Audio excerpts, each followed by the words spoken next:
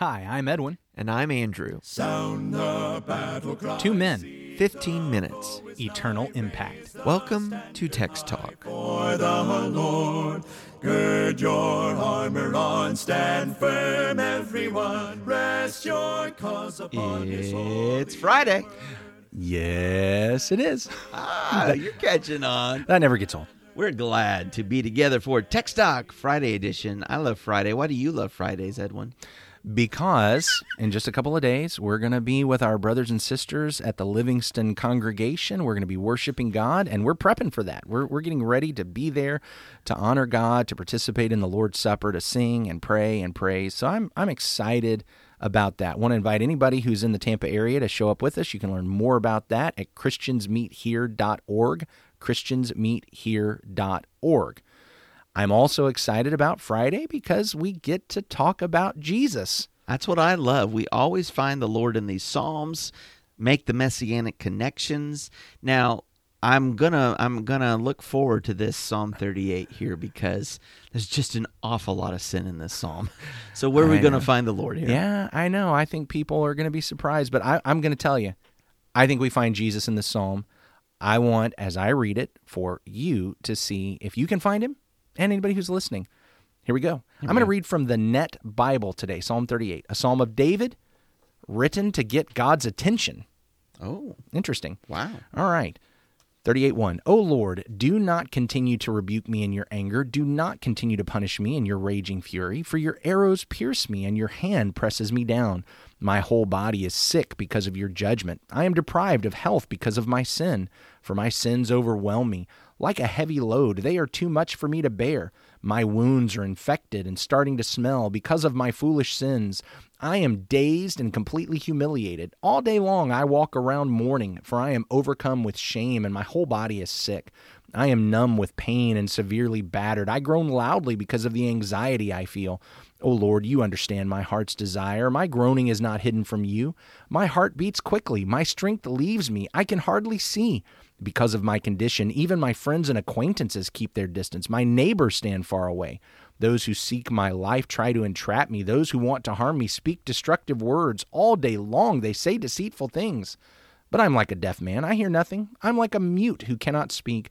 I'm like a man who cannot hear and is incapable of arguing his defense. Yet I wait for you, O Lord. You will respond, O Lord my God. I have prayed for deliverance, because otherwise they will gloat over me. When my foot slips, they will arrogantly taunt me. For I am about to stumble, and I am in constant pain. Yes, I confess my wrongdoing, and I am concerned about my sins. But those who are my enemies for no reason are numerous. Those who hate me without cause outnumber me. They repay me evil for the good I have done. Though I have tried to do good to them, they hurl accusations at me. Do not abandon me, O Lord, my God. Do not remain far away from me. Hurry and help me, O Lord, my deliverer. Well, I guess for me, as I'm reading through this, I do see Jesus. I do see several connections, several echoes from the different pains described by David in this text to Jesus upon the cross. Elucidate. Sure. I mean, verse 3, no soundness in my flesh because of your anger, nor any health in my bones. There is emphasis about his bones, talking about on the cross, particularly in John 19. It points out about how though he is pierced with a spear, they do not break any bones in his body, but emphasis there on the bone, the pain in the flesh. Verse 5, my wounds are foul and festering. I think about the passage, by his stripes we are healed. He was greatly wounded for our transgressions. Verse 6, I'm troubled, I am bowed greatly, the mourning all day long. I think about the weight of the cross that he had to carry. It broke him down so much trying to walk to Golgotha. They take Simon of Cyrene and press him into service that he must carry the cross a little bit farther. Verse 8, I am feeble, I am severely broken, I groan because of the turmoil of my heart. The groanings of the Lord at the cross. Verse 9 and 10. My desire is before you. My sighing is not hidden from you. My heart pants. My strength fails. As for the light of my eyes, it is also gone from me. I think about how it changes his visage being crucified. The light going out from the eyes is ultimately he must die upon the cross. Even in verses 13 and 14. Well, don't skip verse 11. Look at verse... Oh, well, I guess you're talking sorry. about the pains right now. You're I talking about the was. pains. Okay, go ahead. We'll come But back no, to verse you're 11. right. Verse 11. Just like how the disciples fled from him. Strike the shepherd and the sheep go astray. My loved ones and my friends stand aloof from me. I do recognize that at the cross, evidently Mary is there and John, but everybody else is gone. Mm-hmm. He is alone. He is isolated there. Verses 13 and 14, I was going to say, of course, verse 12, those who seek my life, they lay snares for me. The treachery of the high priests. And the trial and the false witnesses. Absolutely. Laying snares and traps. Laying snares and traps. Verses 13 and 14 about the Lord's response to all of the mocking and spite, blasphemies, and false accusations. He said, I'm like a deaf man, I do not hear. I'm like a mute who does not open his mouth. I'm a man who doesn't hear and in whose mouth is no response. He did not return in kind. He did not revile in kind. What were you going to say? Isaiah 53 calls that like a lamb that's silent before its shearers. Yeah. It's the exact same picture. That's exactly right. I did also jot down verse 20 about rendering evil for good. Those are the adversaries. I follow what is good. And that's all the Lord God in his crucifixion was evil for good. He only went about doing good continually, and yet he was hated, despised, mocked, and crucified. So, I see all of that here in this psalm played out in the Lord. You get to verse 21 and 22, and it sounds very similar to the psalm Jesus even quoted on the cross. Psalm 22, yeah. My God, why have you forsaken me? Yeah. Don't forsake me. Don't be near. Be my help. Be not my far help. from me. Yeah. Yeah. Jesus is all over this psalm, but Andrew, okay, yeah, look, right. If you put it like that, I see Jesus. But you skipped a lot of verses. And I left some parts out. A lot of these verses talk about sin. The psalmist, all those things were because of the psalmist's sin. So can we really find Jesus in all of this other stuff? Or are we supposed to just kind of look away and say, yeah, there's some similarities, but hey, no Jesus here? I believe that there is obviously a connection with sin. The difference being this is not Jesus' sin that he's on the cross for, but it is my sin. It is your sin. It's the sins of the world that he has died to make propitiation for.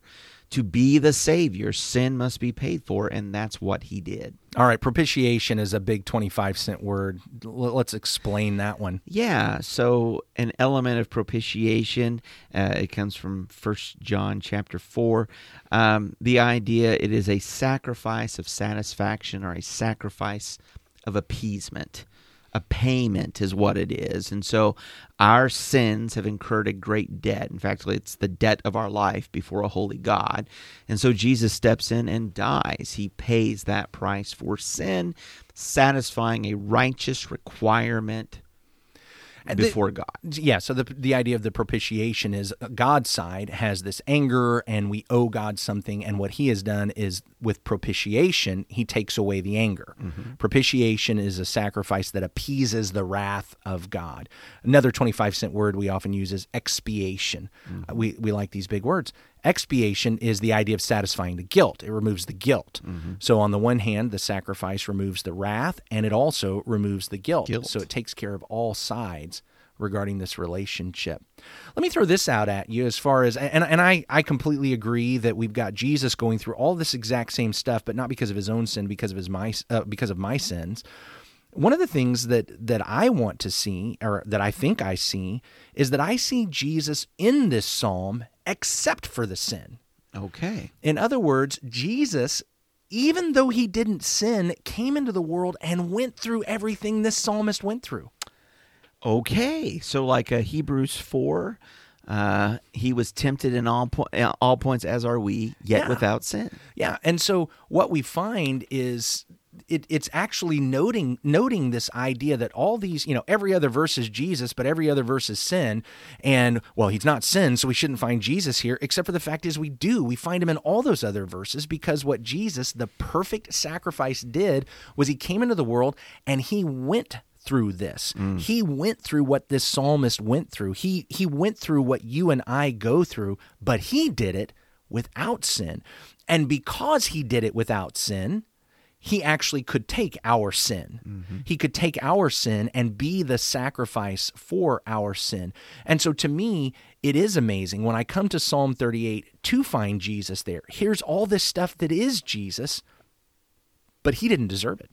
That takes us back to where we began the week, that with this psalm, there's an appreciation that we're not alone, and whatever we're going through, other people have been there first. Maybe people are going through it right now. God is sympathetic. The Lord is sympathetic and empathetic because he went through these things. And God does understand. We think no one understands. The Lord does understand. He was tempted as we are. He suffered as we suffered. I am not terminally unique. Jesus went through what I go through. His life looked like my life. Okay, I get it. The Jewish culture back in the first century was different than the modern American culture. But when it comes to the issue of facing the temptation, when it comes to the issue of relationships, when it comes to the issue of suffering and pain and isolated relationships, when it comes to all of those kinds of things, he came into the world and he endured that. I look at Psalm 38 and I say, wow, what a psalm that relates to me. Jesus looks at Psalm 38 and says, wow, what a psalm that relates to me. I mean, I didn't do the sin thing. No. But every bit of that, I came into the world and I took that on. But I suffered for it anyway. And one of the things that does is now it causes me to say, I can relate to my Savior. Oh. He endured. He came into this world. I look at all my suffering and I want to say, what are you going to do about this, Lord? What are you going to do about all this suffering? And what the Lord can say is, I came down there and I went through it with you. Yeah, I did it. I've done it. I'm here. Hold my hand. I can walk you through this because I walked through this exact same thing. The only difference is I didn't commit the sins. And that means I can help you when you're facing the temptation. That means I can save you when you have fallen. And in reality, it's because I find Jesus in this psalm, except for the sin, that allows me to pray what this psalm prays. It allows me to come to him and say, please don't rebuke me in your anger. Correct me, yes, but don't drive me away. Don't forsake me. Don't abandon me. It's because Jesus came into the world. He is not only every bit of this psalm except for the sin, he's also what God did in response to those last two verses. Don't forsake me, O Lord. O my God, be not far from me. Make haste to help me, O Lord, my salvation. He didn't stay far off in heaven. He came into the world. He went through every bit of this. He is my help. He is my salvation. Praise God. Praise God. And there is salvation in no other name. If you'd like to learn about salvation in Jesus Christ, we'd love to help you with that. Study the Scriptures with you and encourage you in that way. Send us an email, texttalk@christiansmeethere.org, texttalk@christiansmeethere.org. Let's pray. Our great God and Father, we thank you so much for Jesus. Even a few moments in reading Psalm 38 today, we are reminded and we begin to appreciate again the great difficulties he had in this life, and it was because of our sin. But he humbled himself to the point of death, even death on the cross. We see so many connections to that in this psalm, that he might be our God and our Savior. We praise you. We praise Jesus in his name. Amen. Amen.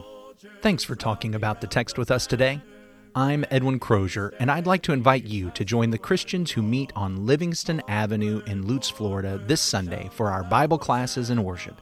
You can find out more at christiansmeethere.org.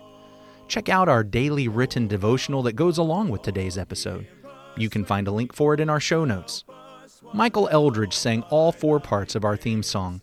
You can get more from him at acapeldridge.com.